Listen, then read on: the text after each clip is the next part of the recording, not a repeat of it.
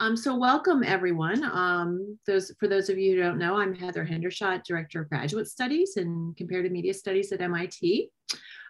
So great to host this talk today with Jorge Caraballo, who is a journalist and a 2022 Harvard Nieman Fellow.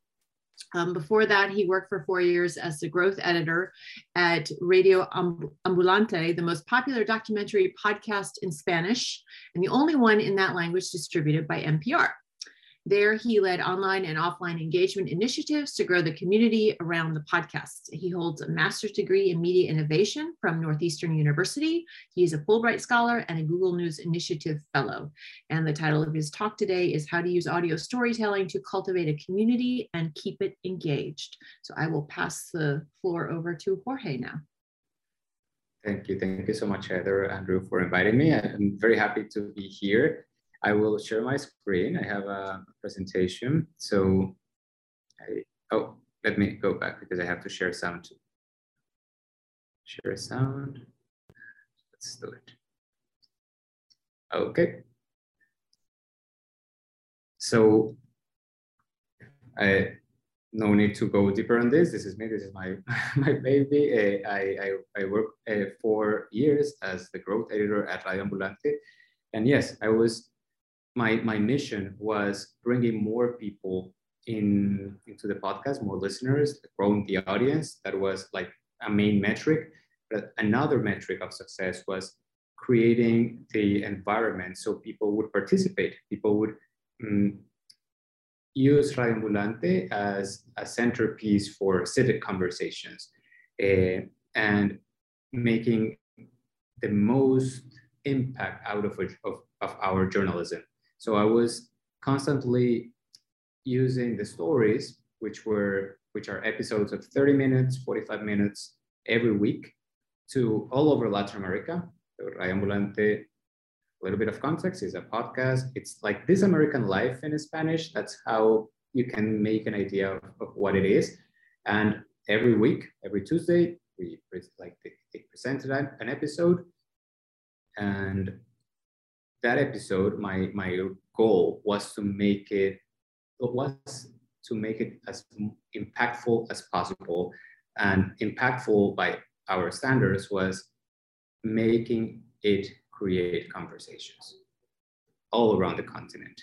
So that was my job. And what I want to do in this presentation is to show you some examples of how we did that, like what kind of engagement exercises we did and why, just like a little bit making you see how we cooked the dish, and then some principles that I think can be replicated by anyone that is interested in using storytelling. And this could be, of course, documentary, as we did, nonfiction, but also it could be fiction. And it doesn't matter necessarily that these are audio stories. To me, what I learned in Radio Ambulante is that just a good story can be used to bring the attention of the internet, of people on the internet, and make it the platform to connect people among each other and to create a common purpose to get to know ourselves and to get to know others. So that I'm going to go step by step through those principles, and then we can have a Q&A. So let's start with this.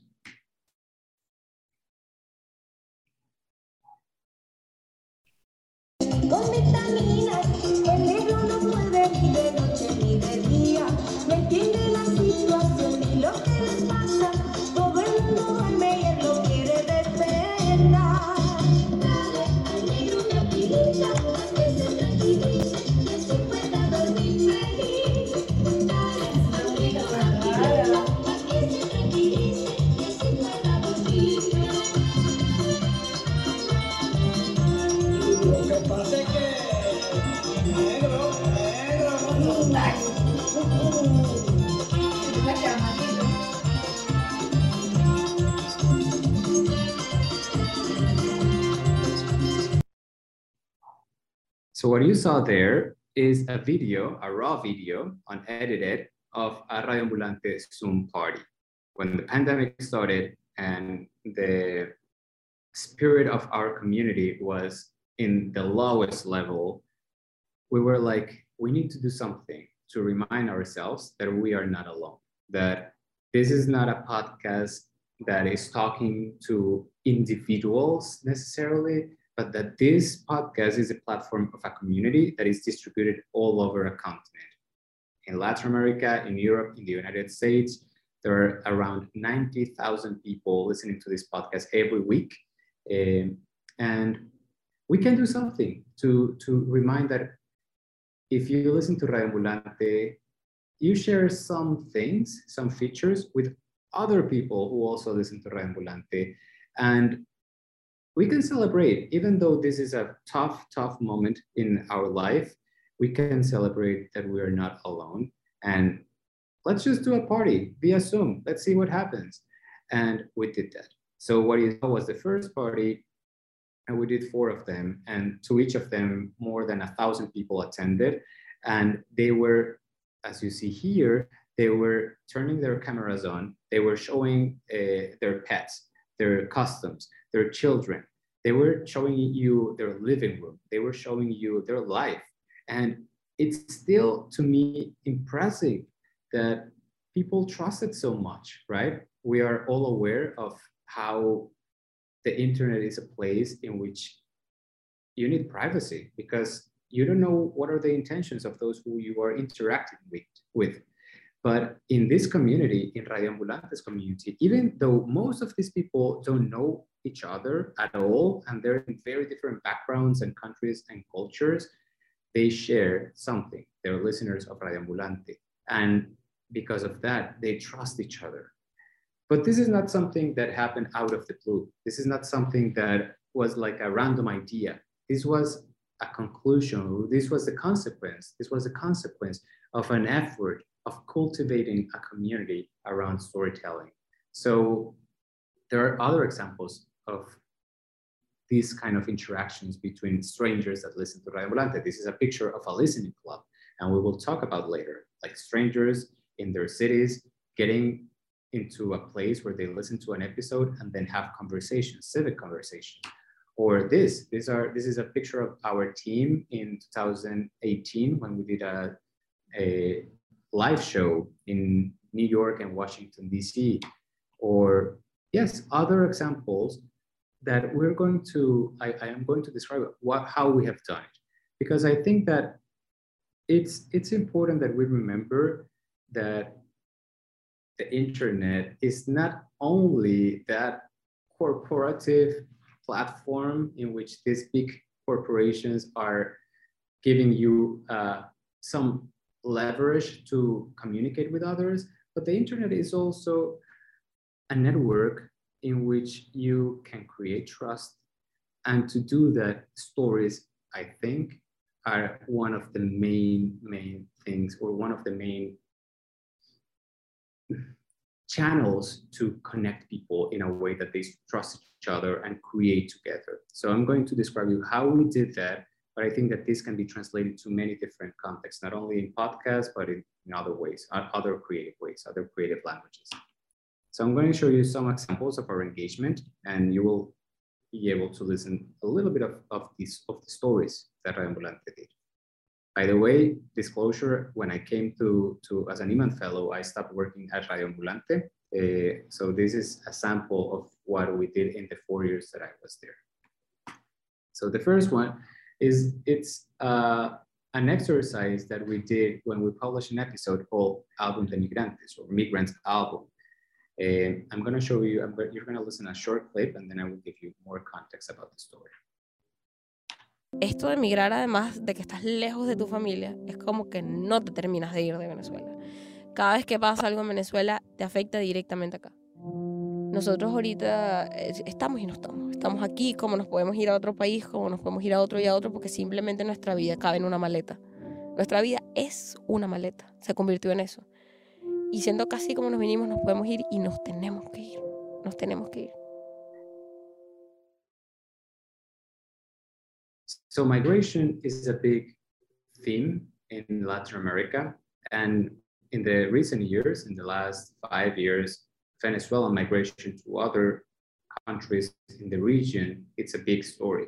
So what you just listen is Ana Mer. Ana Mer is a Venezuelan woman who migrated to Peru. And it was very hard for her to adapt to this new country, not only because she faced xenophobia, but also because of what she just said. Like, everything changes so quickly and you're still so attached to your home country that you need to be living in that unstable situation of, should I have roots in the new country? Should I root myself here? Or should I be prepared to move to another place? What do I do? Like, where do I belong?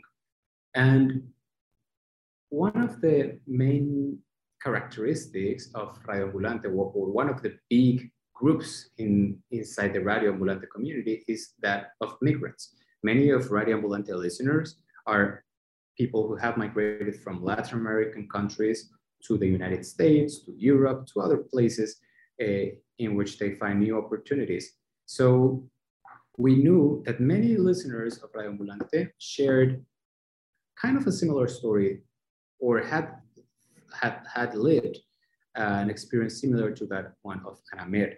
So we tried to do something. We tried to tap into that collective knowledge and experience inside our community and ask them to give Ana Mer advice, or give Ana Mer some words of recognition and awareness of what she was going through. So we tweeted this, like, as Ana Mer, the main character of today's episode, many of the people that listen to Radio Ambulante know what it means to be a migrant. So share a story, a short story about your experience establishing yourself in a new place. What was the hardest thing or the most exciting thing? And we used this hashtag. And this thing exploded. We started getting these kind of responses. More than 10 years ago, I haven't lived in Argentina, where I was born. I lived in Puerto Rico, and then I met friendship there and disgrace. Now I live in Bogota, where the sun kisses me and I'm drowned by books that don't let me go. And here I understood that to be a migrant can also be a nationality. And then people started sharing pictures. We didn't ask them to share pictures. They started sharing pictures of their first years of being migrants. Or this guy who had like 3,000 retweets, which was very unusual in our engagement strategy or engagement work. He said, I got 4 years ago here in Paris with 200 euros, no speaking French, not knowing anyone. I started working as a dishwasher. And a year ago, I brought my dad because my mother died. And today I'm the chef of a bar. I speak French and I live with my dad in an apartment. And he was using the hashtag. And this was very intimate stories, right? Of people who were somehow who felt reflected in Ana Mer's story, but at the same time were proud of what came after that turbulent first time or first period as migrants. And then people were like acknowledging that a podcast, like Chelo, she's saying, when a podcast generates that listeners make their universe bigger and multiply the stories. And this is what was going on. And this is what I think it's super, super valuable, because Ana Mer's story became the first in a block of another stories. And what was happening here is that the listeners were making this story bigger. We're enlarging the story. We're making it more complex. And the paradigm, like the way we usually understand our role as storytellers is that we produce the story, we publish the story, and that's it, right? People can comment the story, people can share the story, but what is happening here is that people are making the story grow with their own stories. The episode didn't end. The episode was not a discrete piece when we published it. The episode was open. And the continuation of the episode is this. And I find striking and and beautiful to understand storytelling as an open-ended process, collaborative and participative, right? So this is what was going on with this story. This person is sharing Guarra Ambulante, and the stories in this hashtag have me crying, celebrating, laughing, thinking about my people. So that's just an example of how the character of a story, and this is a nonfiction story, is not alone, because you as a listener, you are also a character of the podcast. And we're going to talk more about that meta thing later. This is another example. It's called Mi Lugar de Siempre, or My Favorite Place. And it was about a story. It was an exercise that we did, or a ritual, as I will start calling it. This was a ritual that we did when we published this story about a group of friends in San Jose, Costa Rica, the capital of Costa Rica. This is a group of college friends who started gathering at this very tiny, dark karaoke bar in downtown San Jose. This was a bar that almost only them attended. It was not the most popular bar. It was not at all in the list of touristic places in San Jose. It was like a kind of secret corner of the city that they colored with their identities, with their joyfulness, and they got to know the owner of the bar.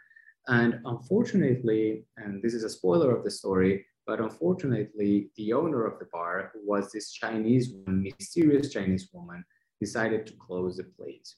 And with that decision, their life as a group took a different direction. So we decided to focus on something that it was like an important line in the story, which was these places that become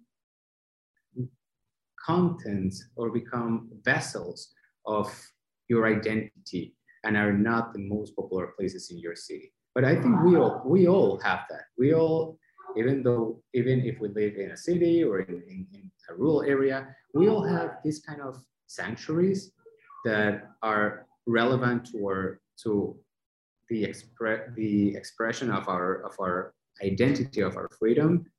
And we wanted to know, what were those sanctuaries for our listeners? We have listeners, as I told you, everywhere in the world, mostly in the United States and South America and Central America, also in Europe. And we wanted to know, what were those sanctuaries? And not only to know that, but to see them. And not only to see them, but to make them useful. So we asked people, what's your favorite what's your favorite place in the city you live? Not the most touristic one, but the one that you love most. Mention it using this hashtag, Mi Lugar de Siempre, and we're going to make a map of places that you cannot miss with your recommendations. And we did this. We got this. We got this kind of responses. So she's sharing a place in Mexico City, in the biggest university there, or this one in Sierra Leona, in Freetown, or this one in Montreal. This is like a kind of small cafe. We got this. We got a lot of things. And then we were like, okay, let's make something with this. And we created a collaborative map. And this is a very simple thing. We created a collaborative Google map. So anyone, instead of sending tweets with pictures, could just create a pin in their city and share it with others. And the idea of this was to create like a touristic guide of Latin American secret places or more loved places by listeners. So as a Radio Ambulante listener, if you go to Argentina, you will have some options or some places that are relevant to listeners in Argentina. If you go to Peru, the same. If you go to Colombia, if you go to the US, then you will have some reference of what are those places that are important to other listeners of Radio Ambulante, and they are organized by categories. So there were restaurants, there were jazz clubs, there were these bookstores, there were also karaoke bars, a lot of stuff. And this is an idea that it's very like easy to replicate, and you could spend a lot of time trying to develop a map or like the lines of code to create this in a fancy way. But we were like, let's use the things that people use that are simple to replicate and to make this exercise, because we have found that we cannot ask, like we need to ask for things that are not very time demanding if we want this to be really participative. And at the same time, it needs to be useful. The incentive for people to participate is that this will be useful for them and for others. If it's not like that, they don't engage. So engagement, like good practice, is just use the platforms that people use, and Google Maps is something that almost everyone uses. Other way of engaging with people and making stories live beyond the limits of an audio story, of an episode, is like these conversation prompts that we started using on social media.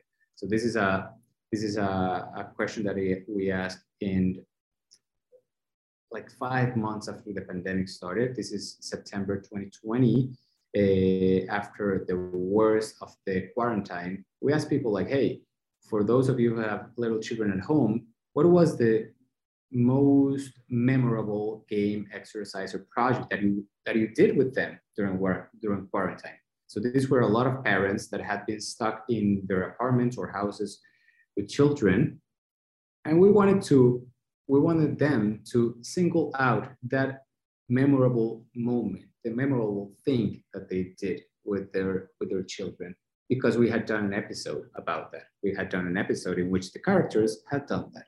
So a lot of comments about that.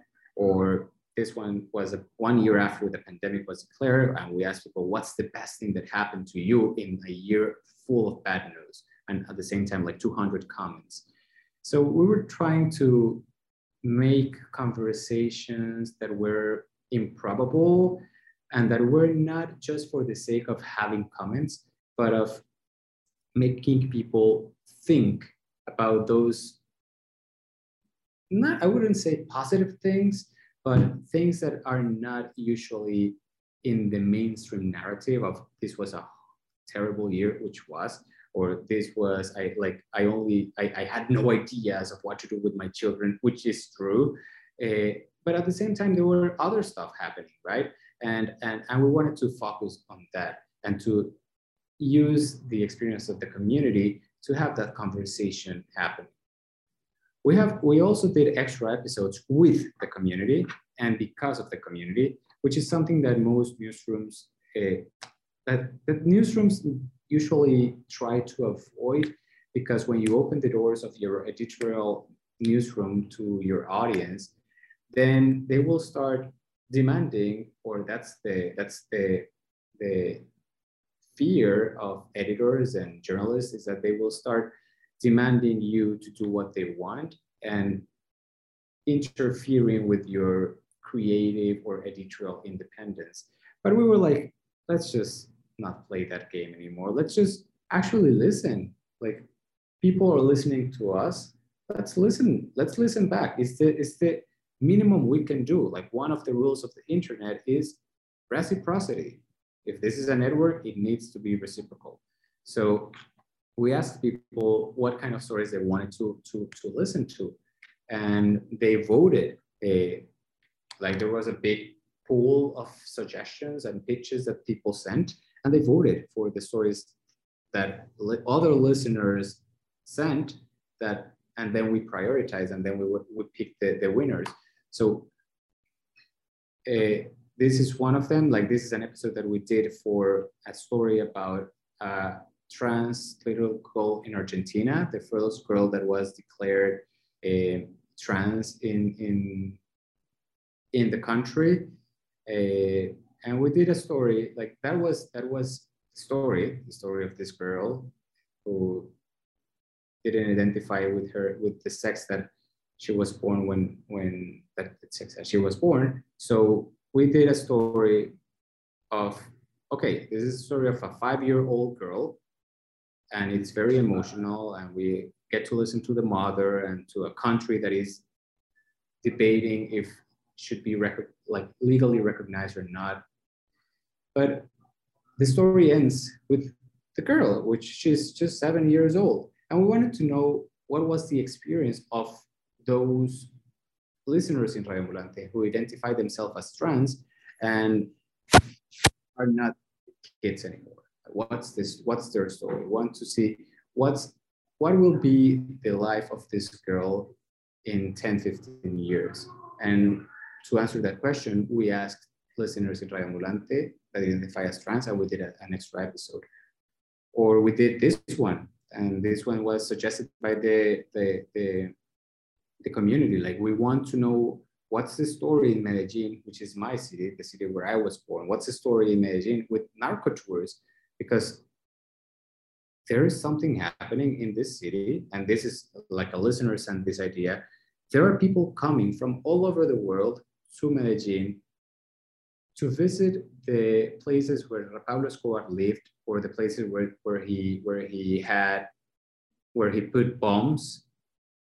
And I wonder, why are they doing that? And what's the city? How is the city dealing with that troubled past? So, because I was there as a reporter, I did the story, Pablo Escobar, and I did one of these tours that took me to her cemetery, to his tomb, that took me to the place where he was in jail, to his building, like a building that he built, where he lived. And then I was able to talk to one of the guides of those tours to ask them, why are you doing this? Like, why are you glorifying this person who victimized so many people? And it's a very, I think, powerful story to touch the identity of a city. And we did it thanks to listeners who suggested it and to other listeners who voted for it. Or we did this one in which we tell the story of Radio Ambulante. So this is a meta story. Like, this is the story of a podcast who makes stories, that makes stories, which became the most listened episode in Radio Ambulante.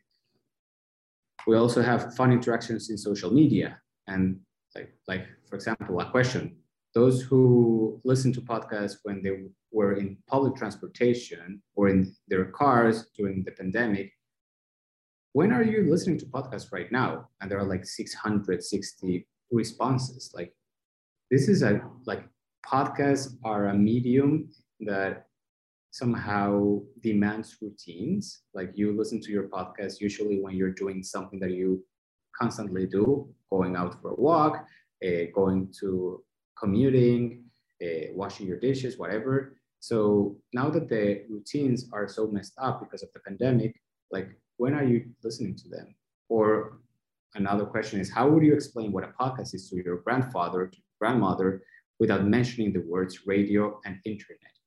Because we're all the time constantly exploring, how do people think about this medium? How do they relate with this medium? Which is essential if we want to be useful and deliver our message. We need to understand, what does this mean to them? So these kind of questions we did then. Or another one, to grow and to expand the network, we ask people, like, mention a friend that doesn't listen to podcasts and tell us a detail about that person, her favorite movie, her zodiacal sign, a secret, whatever you want to tell us.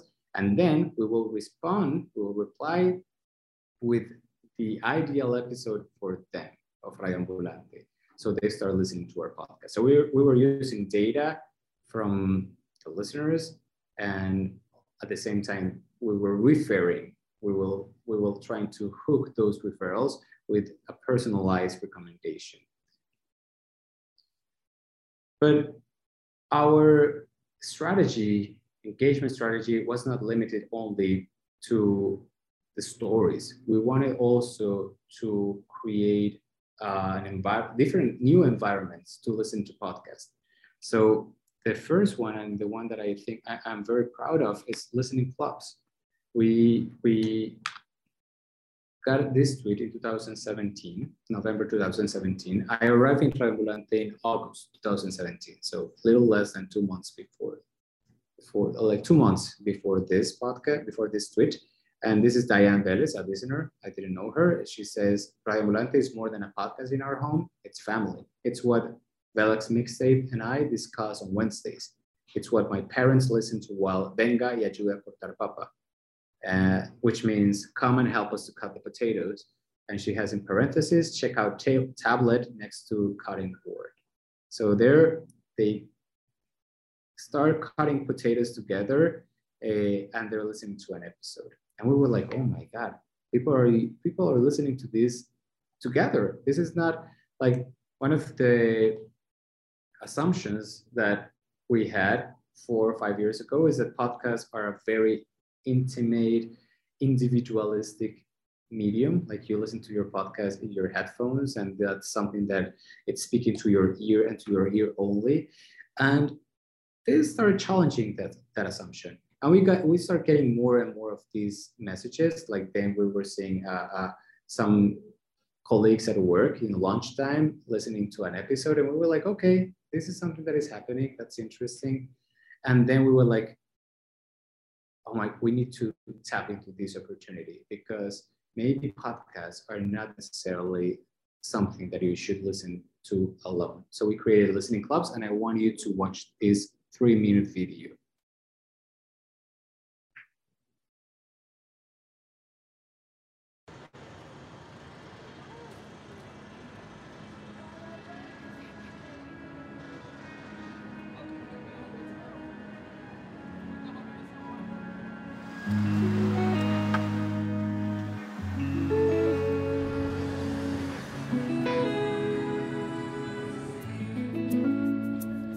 Los clubes de escucha son eventos en los que los oyentes de un podcast, en este caso Radio Ambulante, se encuentran en persona a escuchar una historia y después a tener una conversación alrededor de ella.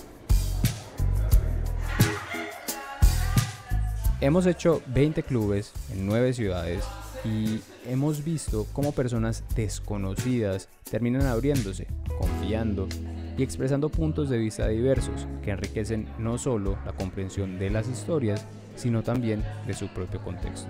El concepto es que cada quien desarrolla aquello que ejercita, ¿cierto? Y lo que queremos nosotros ejercitar es el oído, el acto de escuchar a otro y de encontrarse con otro a través de la conversación.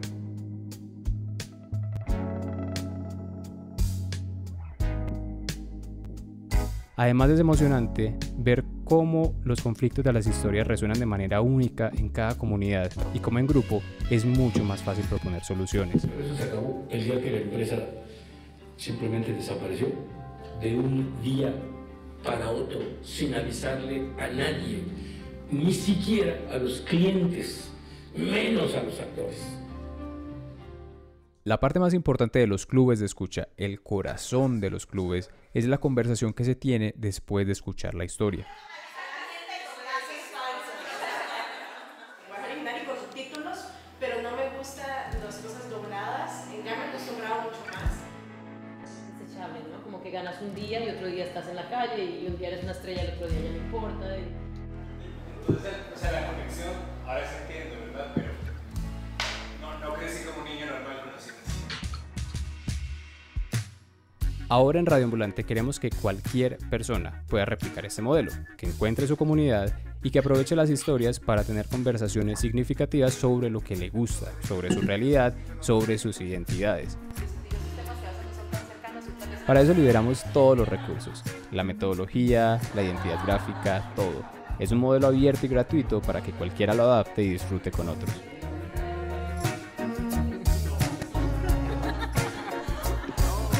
Escuchar podcast es una de las cosas más personales que hay, pero también puede ser una actividad colectiva que fortalece nuestras comunidades y que nos ayuda a conocernos mejor.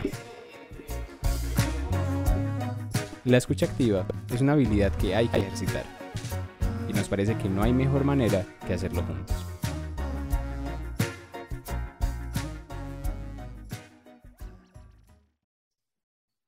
So what happened when we opened this is the video that we published at the beginning. We had tested the idea, we did it in the cities where Radio Ambulante team members were, and we moderated those conversations and we kind of calibrated the model.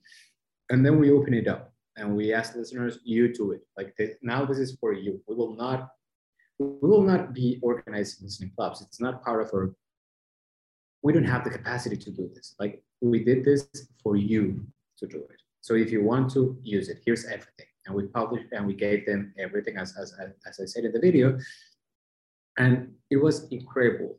And there have been more than 250 listening clubs organized by listeners in more than 50 cities around the world. This is a decentralized model. This is a model that each of those listening clubs have been organized. All the resources come from listeners, and it's something that people feel responsible for, accountable to each other, and a lot of friendships and things have started because of this. So more than 3,000 people across the world have gathered to listen episodes together. This is one of the screenshot of a map of 75 listening clubs that happened on a day when we launched our 9th season. Like, listeners all over the world organized listening clubs to listen to the first episode of that season. The incentive was, we're going to give you the episode. We're going to send you the episode before it's published to the world, if you connect with others in your community and listen to this together.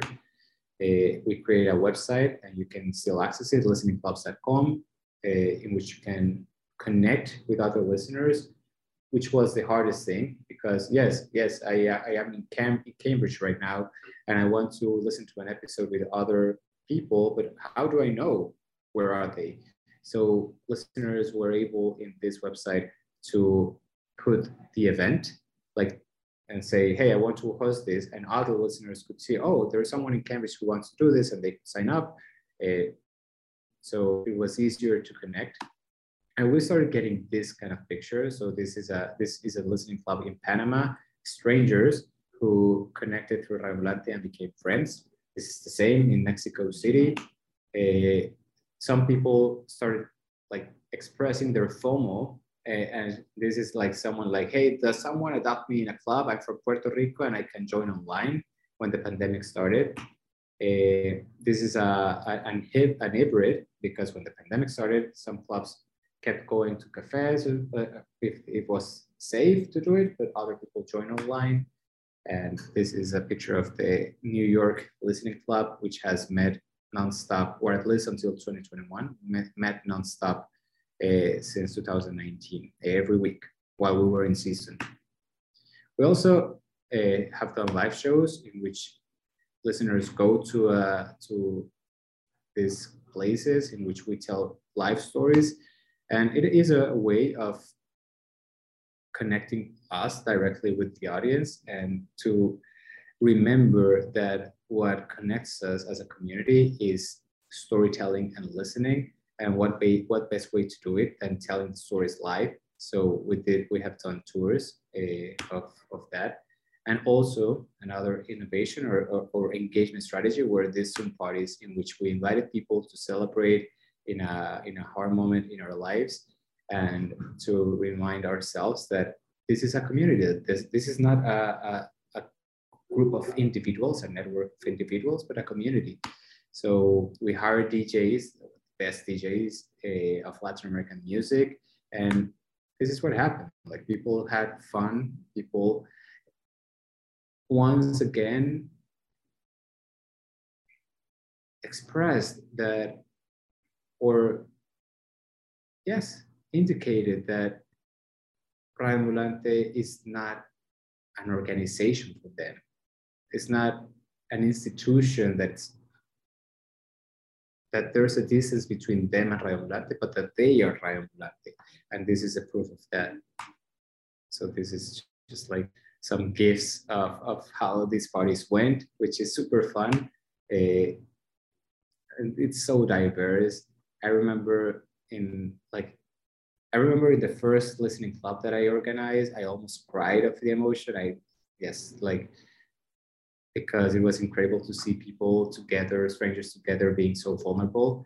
And I remember when I did this first party, it was like, oh my God, I just can't believe how much trust these people have on us, and how privileged we are to have connected this community. So a lot of tweets of celebration of the listening listening clubs. They say Rayo Ambulante is the biggest family and joyful family in Latin America.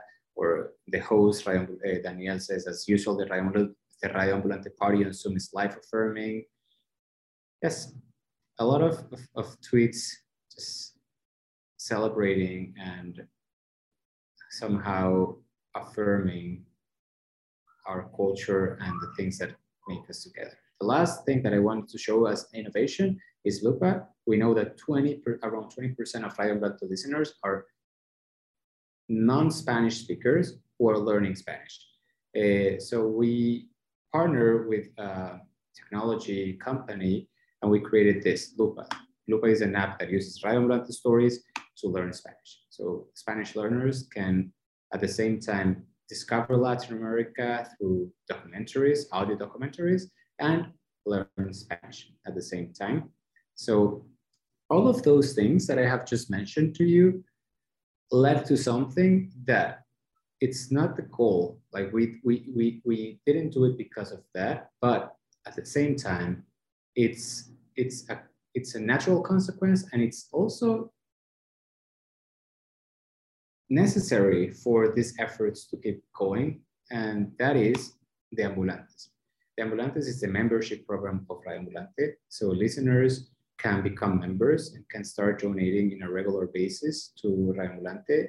And in exchange, they get some perks. So they get the episodes before they're published, they get some stickers, they get some stuff.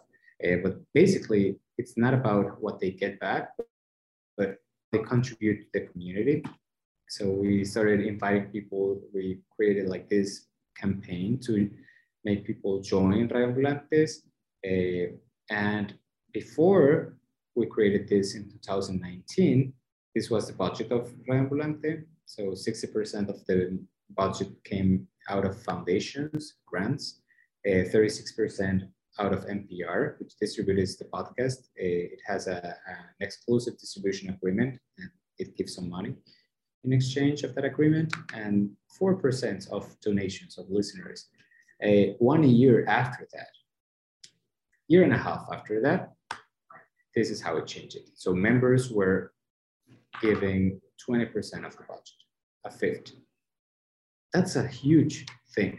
Like that's a huge revenue stream for an organization, a nonprofit organization, because it means that those who the organization are serving feel responsible for the success of the organization. They are members. They're invested in the success of Rayo Ambulante. So storytelling at the end can lead, like good storytelling and like honest, authentic engagement can lead to you being able to keep doing what you love to do, or to keep working on your mission, in which like that is what's happening to Rayo Ambulante.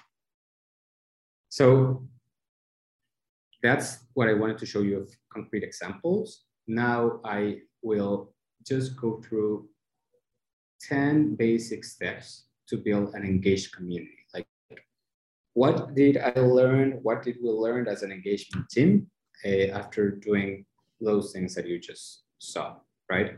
So let me just take 30 seconds of silence, because I know I've been talking a lot. So let's just 30 seconds of just letting it in, and I'll start, okay?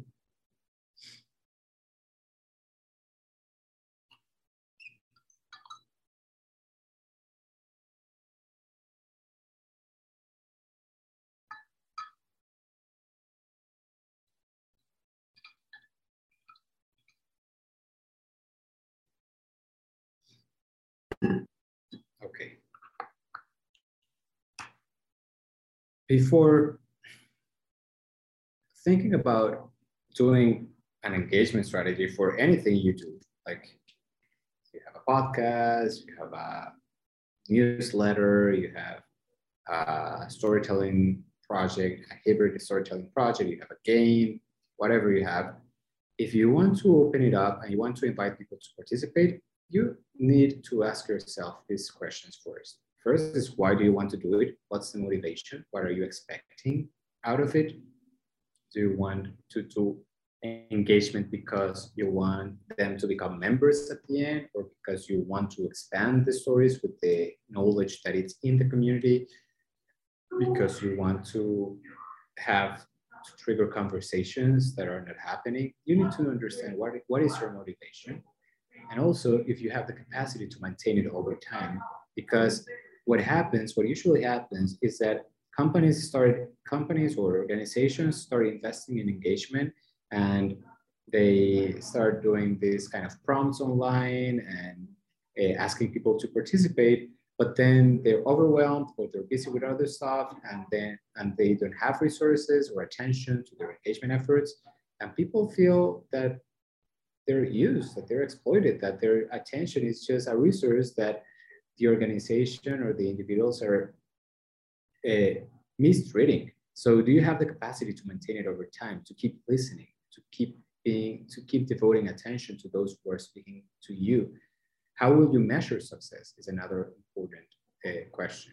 And it's related to the first one. Like, will you measure success because you have more comments in your social media, more likes, more shares, more listeners, or you will measure success because the conversations are super meaningful, or because you got to mobilize 10 people, 10 strangers to gather in a cafe and get to know each other? Like, how will you measure success? That's important. And it varies a lot. It depends on what's your focus. Are you willing to listen actively? Which is like that question, right? Because as I said, we know, each of us know when we are being listened. And I, as an engagement editor, I'm on social media as a human being. Like, I go to social media, and it's very easy for me to see when a company or even a person, an influencer, whatever, is asking questions just because they want to show or perform that they're popular and that they're relevant in their communities, not because they really care about what they're asking. And you know that because of the way they engage with those who respond, right? And also the last one is, what communities are meaningful to you? And this is a question that I ask myself all the time as a citizen, as me. Like, what are those communities that are meaningful to me, and why? Like, why is it so important to me to participate in this conversation around X or Y? Like, why do I feel so invested in this or that community? Why do I feel so engaged in conversations around this or that topic? Because those communities that are meaningful to you will be your referent to the communities that you want to create, right? That you want to connect. At the end, you don't create a community, but you connect it. So the first principle is define your mission. It's like, that's for like step one. It's like, what's your value, and how do you articulate that value in a narrative that connects with people? And I usually think about missions as a narrative. Like, there is a narrative. There must be a conflict, right? What's the main problem that you're tackling? And after asking that, why are you invested there? Why are you interested in that? Why are you prepared to lead in this scenario, in this environment? And what's your plan? What makes your approach effective and unique? And who are your allies? So in Rayon Volante's mission, for example, is to bring greater understanding about Latin America using audio storytelling. That's it, right? And that bring greater understanding about Latin America and Latinos in the US. It's something that it's easy to connect with, because Latinos, and Latinas, we have been so affected by stereotypes outside Latin America and even inside Latin America, that to bring greater understanding means that we're challenging those stereotypes. And the way to challenge those stereotypes is telling stories that show complex characters that live ordinary lives, but they're complex, right? So that complexity, which is in every story of Radio Ambulante, is kind of a symbol of what many Latinos and Latinas feel, that we just need to, we want to be seen as three-dimensional human beings, and that's not usually happening in some environments. So when you see someone who has a mission and has the skills and a good plan, like Radio Ambulante does, it's easier for listeners to connect to that and to see Radio Ambulante more, not only like one more podcast in your list, but someone who's helping you to advance that goal, that it's the goal of that organization too. Embrace a network mindset. We are online all the time, right? We're digital beings now. So what are the communities that are already engaged in conversations around the issues you cover? You need to diagnose who are those people who are already interested in those issues, and how the network structure looks like. How are they connected? How many people? How they behave? Like how the information flows in those networks. And then you need to engage with those networks. It's not about, this is me, I hold all the truth, I know everything, listen to me, but be humble and say, hey, let's just collaborate. Like, what are you doing? This is what I'm planning to do. How can we work together and adapt? Like, and this is mostly in the journalism landscape, but like, journalism is no a finished product. It's not like it's not something that it's already done when you publish it, but it's a process. And I think that to understand yourself as part of a process and not as a product, not as a production company, helps a lot to engage with people. So this is the mindset of the productivity factory, and in which things are just unidirectional, and in networks it's like something that it's going on and it's flowing in many directions, and it's connecting you with many more. It's not one to many, but many to many. Get to know those who share your purpose. So now that you have diagnosed where those who are already interested in what you're doing, like, get to know them. Like, who are they? Who are your listeners? Listen to them. What are their questions? What are their needs? Maybe a lot of you here know about design thinking or human-centered design. And it's just that. It's like, who is the person who's listening to you? Why do they find you valuable? What are the stuff they need? And maybe can you serve them? So this is why we ended up doing Lupa, for example, that app for Spanish learners. We knew that they were listening to Radio Ambulante because they wanted to learn Spanish. So we made it easier. And at the same time, we made it profitable.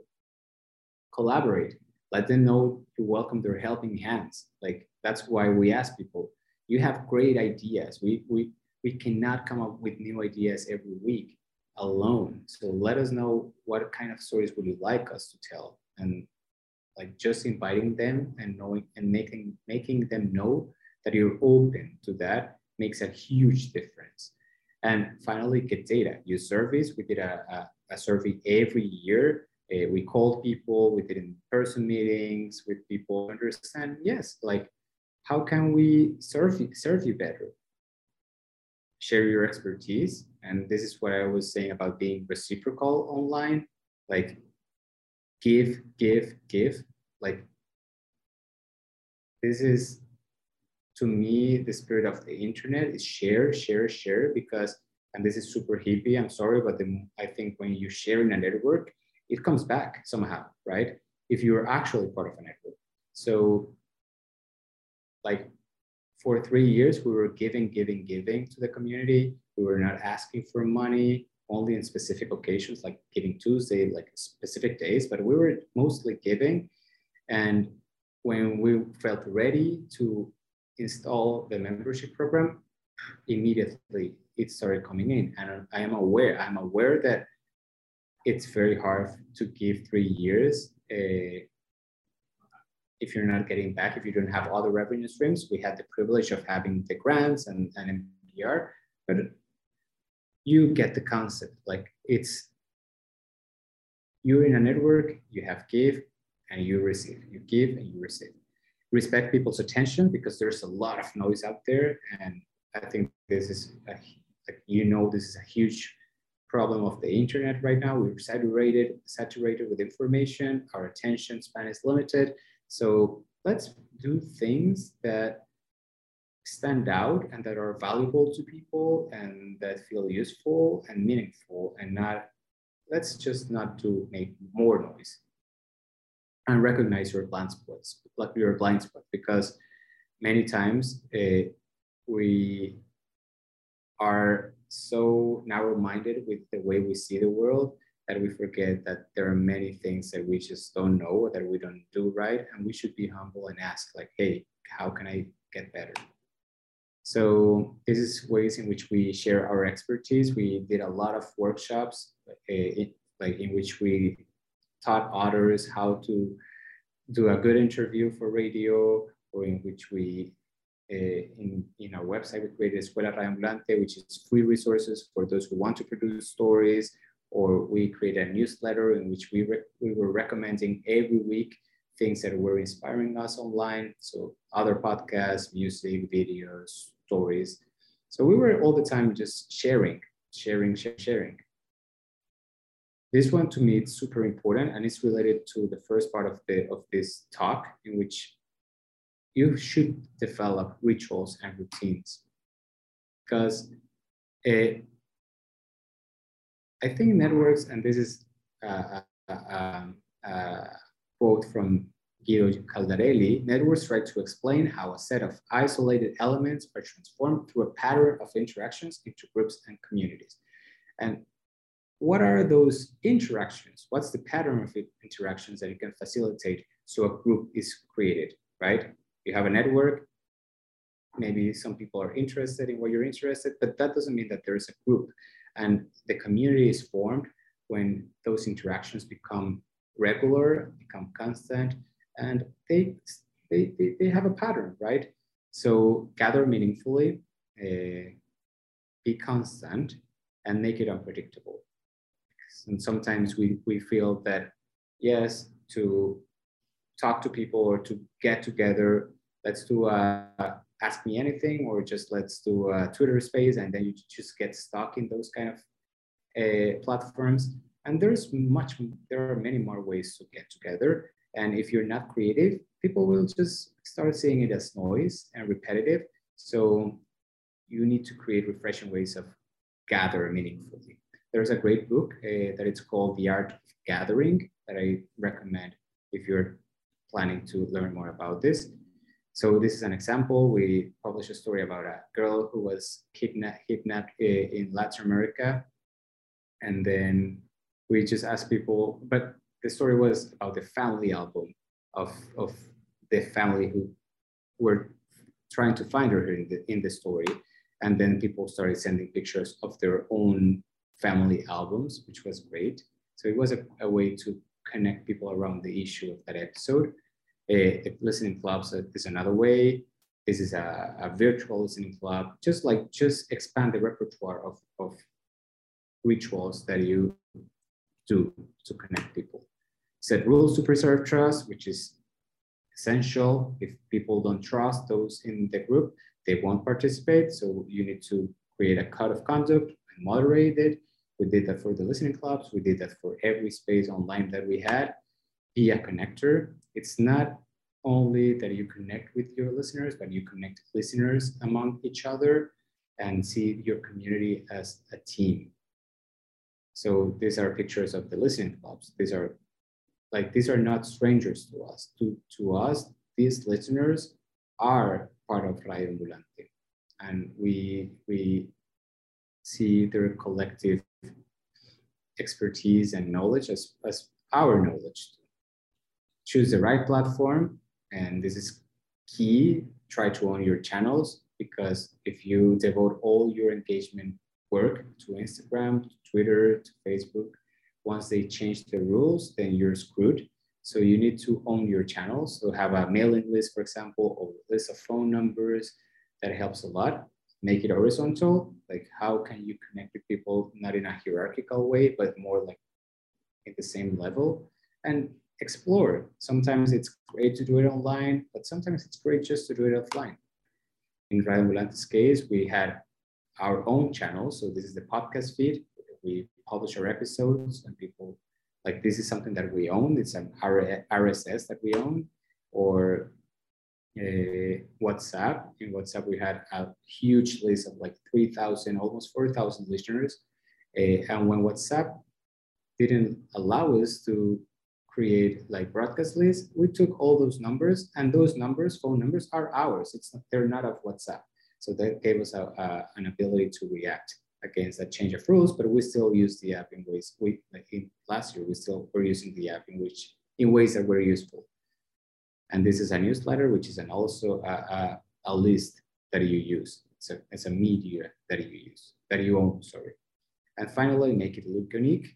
Like the visuals and the style, they say a lot about who you are, even before people start reading you or listening to you. So these are illustrations for different episodes of Radio Ambulante that are made by artists in the region. And these are original artwork that stands out in social media. We had a design team, yes, that made it look unique. And that is super important if you really want to stand out. And finally, enjoy, because I think that social, like the engagement thing, it's about getting together in creative ways, and joy is a big part of it. If it's boring, unfortunately, there are many boring instances in people's lives, so you just have to make it fun. And some useful frameworks. This is the membership guide of the Membership Puzzle Project, which was a project of New York University, and they studied how people become members, like how an individual that is just becoming aware of a brand then becomes a really huge engaged ambassador of the brand. So that is a useful framework that you could study. This is a book called Get Together, which is also like a guidebook to understand different communities and how can you create or replicate that things that they found out there. And also this one, it's super, to me, was very orienting. It's called the Community Canvas, which divides the community building process into 3 sections that are divided in themes that are very, very useful too. So that's it from me. Thank you so much for listening, and I would be happy to answer questions and yeah, and just to talk. Thank you. I will stop sharing. Thank you, Jorge. We're all muted, so I think other people are applauding, but maybe can only hear me. So yeah, let's open up to questions. We have 20 minutes or so for discussion. Who would like to kick us off? I think Tomas had his hand up there first. Great.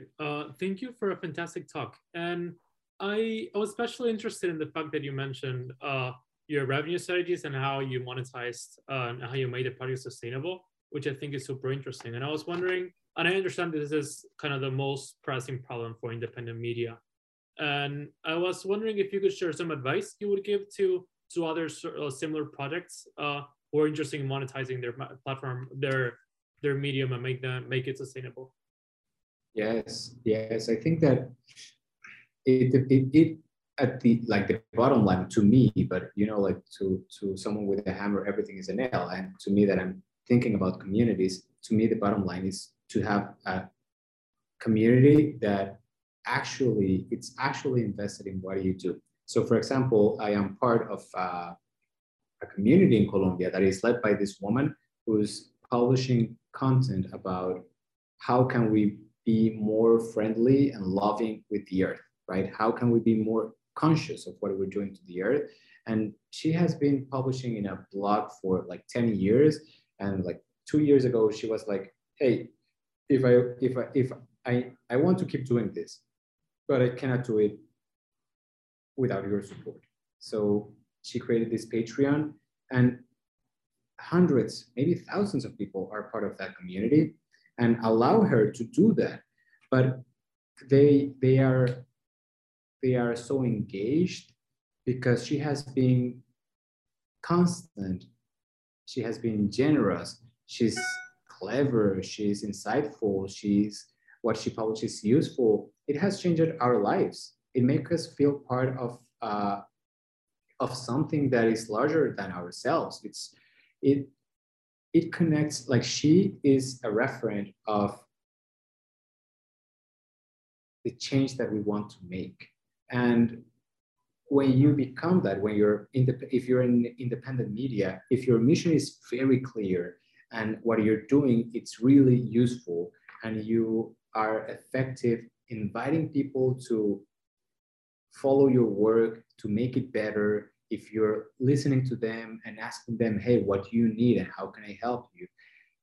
When you get to that point in which the community is large enough and it will eventually happen, then you can say, okay, like this is what we have, we're here together, we're part of this, you are connected to each other because we are doing this work. But if we want to keep doing this together, we need your support and your financial support. And it's completely okay to say that openly, and people respond in ways that surprise you, like positive ways that surprise you. So my advice is like, give, be useful, listen back, serve to the needs of the people, and make your purpose super clear so people feel that you are advancing a mission that is your mission and is their mission too. Is it right if I do a small follow-up question? Yeah. All right. So thank you for that, Jorge. That seems truly interesting, and it's true that once a community gets a certain size, then it is there you can find a slice that is willing to fund you, right? But I wonder if how do you, like, if you've been giving your community free content for a while, why would they expect to pay you? Which is what I see a lot of content creators grapple with, right? Like, how do you communicate to them that your work needs to be funded in a situation where so much content is available for free, right? So I recommend you to check and study if this is something that you're trying to do. Go and read the membership guide, and it's part of the Membership Puzzle project. It was their final project, so the Membership Puzzle project is still there, but in a new way. But there's something called the Membership Guide that they produced last year, and they dissected a lot of organizations that have been in that exact situation, like how we create membership, like how can we make people support us. And they have a lot of cases which are super interesting, but I just want to highlight something that they say. And one of the reasons why people become members is not because of the content, but because of the community.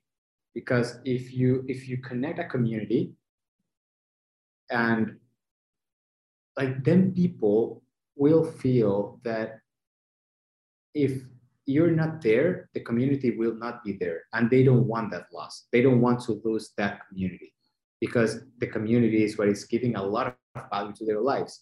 So somehow, if creating the community is at the same time creating the base for your sustainability, because the community is what people value and they will pay to be part of that community.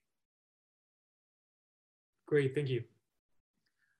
So yes, and that's the membership. Yes, that's the membership guide, Andrew, that you put in the chat. Thank you. Oh, good. Yeah, I saw that question. Thank you, Andrew. Next, we have Amber. Thank you, Heather. Thank you, Jorge, for this amazing talk. I was especially interested in when you were talking about like making the story grow and storytelling as an open-ended process. But I was wondering, how did you choose which specific like episodes or themes to use for your community engagement in social media? Because I'm assuming that not all episodes were, you know, like you continue using it. So yeah. Yes, definitely. There are some episodes, like political episodes, that are just like, no, there's not no human it's harder to identify with. So the episodes that we use for this kind of exercises were those episodes in which in which the universal experience of the character was easier to see and was easy to identify. So migration, for example, or your connection to a city, your relationship with an object, like a precious object in your family, things that you're like, oh yes, I get this, I have that. Like I can translate that into my life super easily. But those episodes that were more focused on hyper-specific things of the reality of Latin America, they were harder to translate into this kind of engagement. But yes, like it's human experience and universal experience.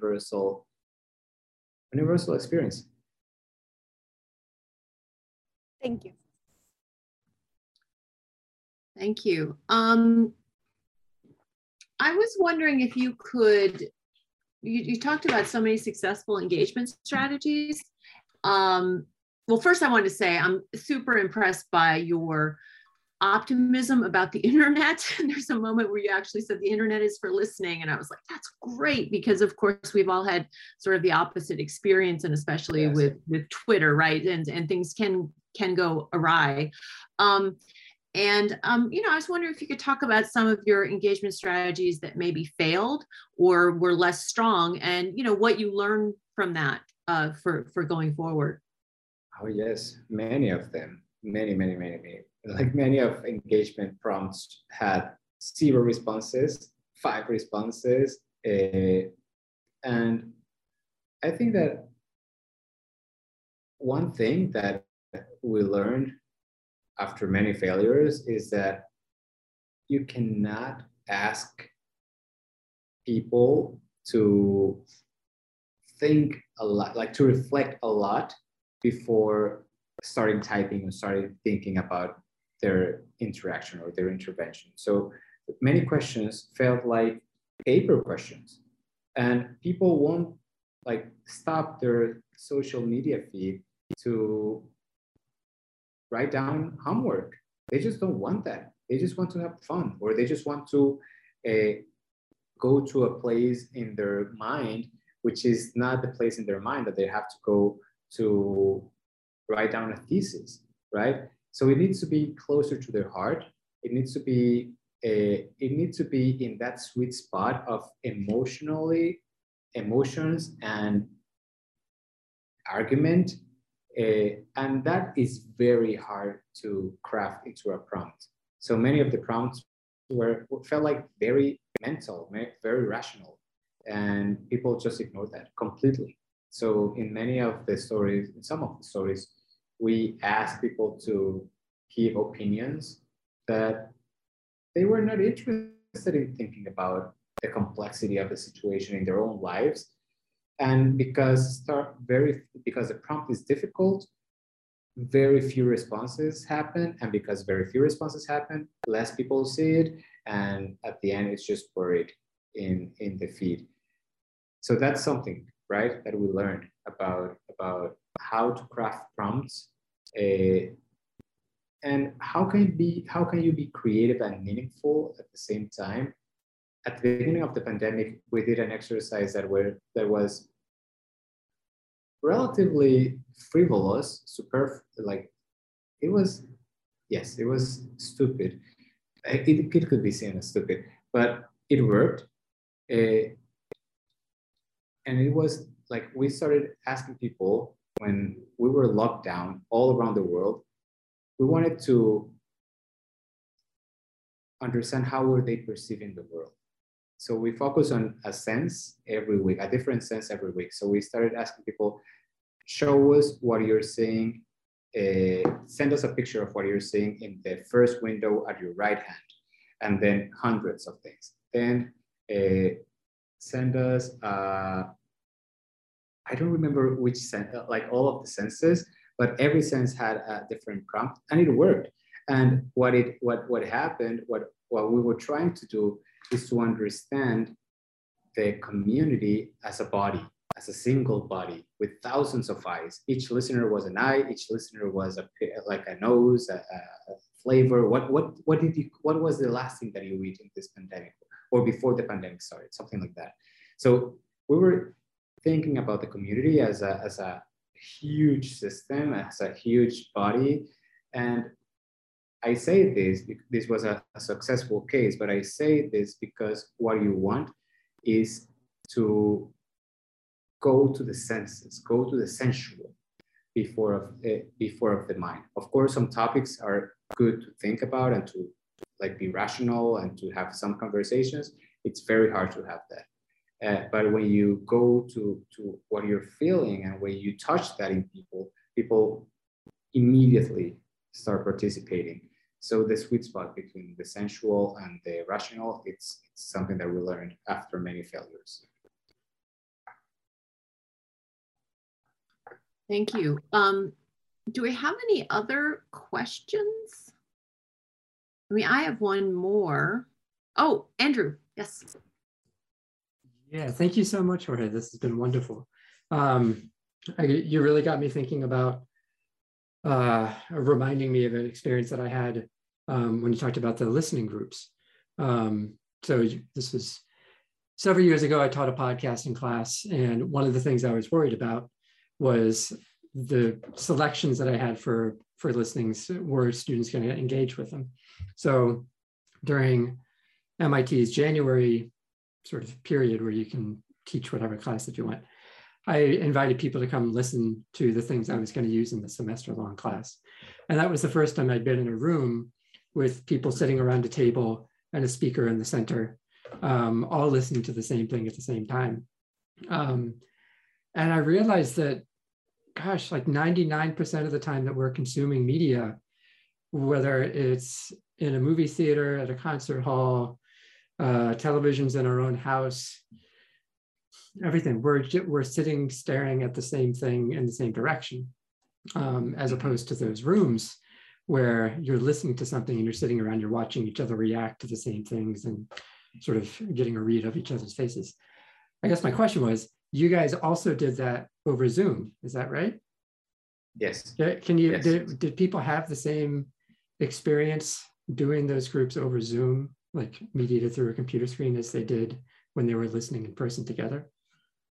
I think yes, but it's harder. And of course, there are many things that you cannot read in a screen, because when you're in a room, in a round table, as you say, watching each other, you can feel the energy of the room.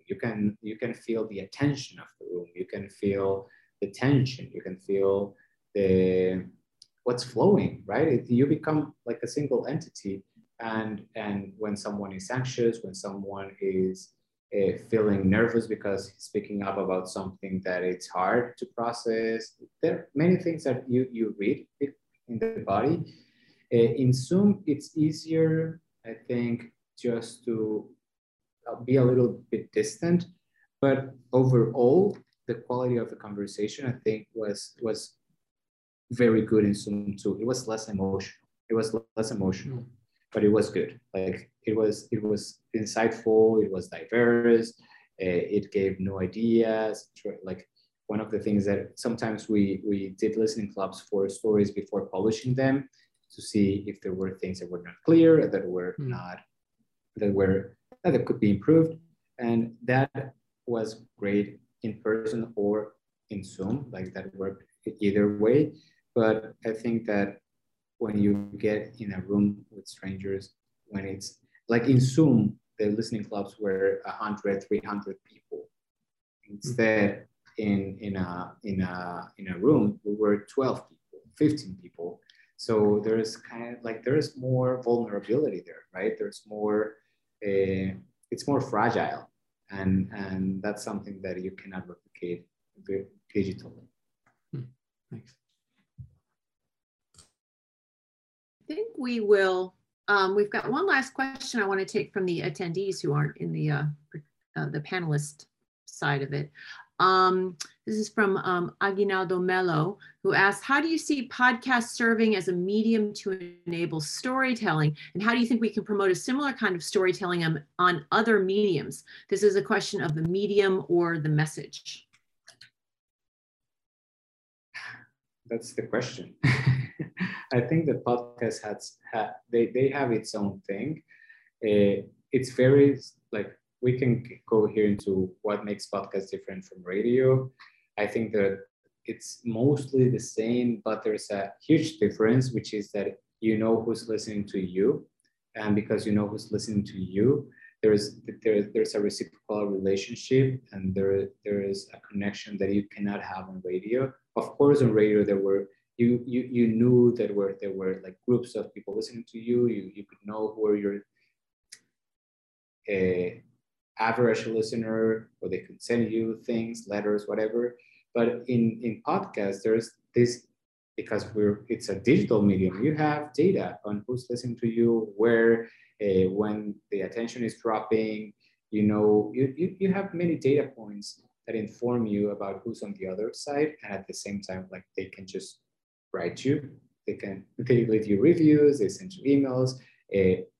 So that ability to know who's on the other side gives you, if you're paying attention, or shapes, if you're paying attention, the way you talk to that person, right? So I think that good podcast feels so close to you because they know who you are, because they are seeing you, right? Almost in real time, not in real time, but its data is so fresh that they know who's there, and they know how to talk to you. And you feel that the podcasts you love are talking to you, not to people similar to you, but to you. And I cannot emphasize that enough. So I think that this is about the medium, of course, that enables the storytelling feel so close. But I think it's possible to replicate that, or that could be translated to other digital mediums, right? But I don't know if that's the case in the other mediums. So if, as a journalist that has experimented in magazines, in video documentaries, in radio and podcast, I like the one in which I see higher engagement, much higher engagement, is in podcasts. That is really interesting. I'm really glad that we got into some issues about medium specificity at the end there. That's great. I think that Wade Roush, who's in our attendee pool, might summarize things the best for us to close out. He said, fantastic session, so inspirational for those of us working to build community and podcasting. Congrats, Jorge, and enjoy the rest of your year at Harvard. So I would echo that. Thank you so much. And I'm just going to say one more thing, just put in a little plug for next week's colloquium series. We have Hillary Shute speaking from Northeastern, and she's going to be talking about mouse. And I'll just add that, when we arranged this maybe almost 2 months ago, she said her project was about the continuing relevance of mouse, and she was sort of asking, like, do you still feel like it's relevant? And I was like, oh, absolutely. And of course, this was before the recent crisis and controversy around mouse in Tennessee. So it's going to be a terrific talk. So I will see all the grad students there, and I hope to see many of our other attendees there as well. Thank you again, Jorge, and good night to everyone. Thank you so much. Bye-bye.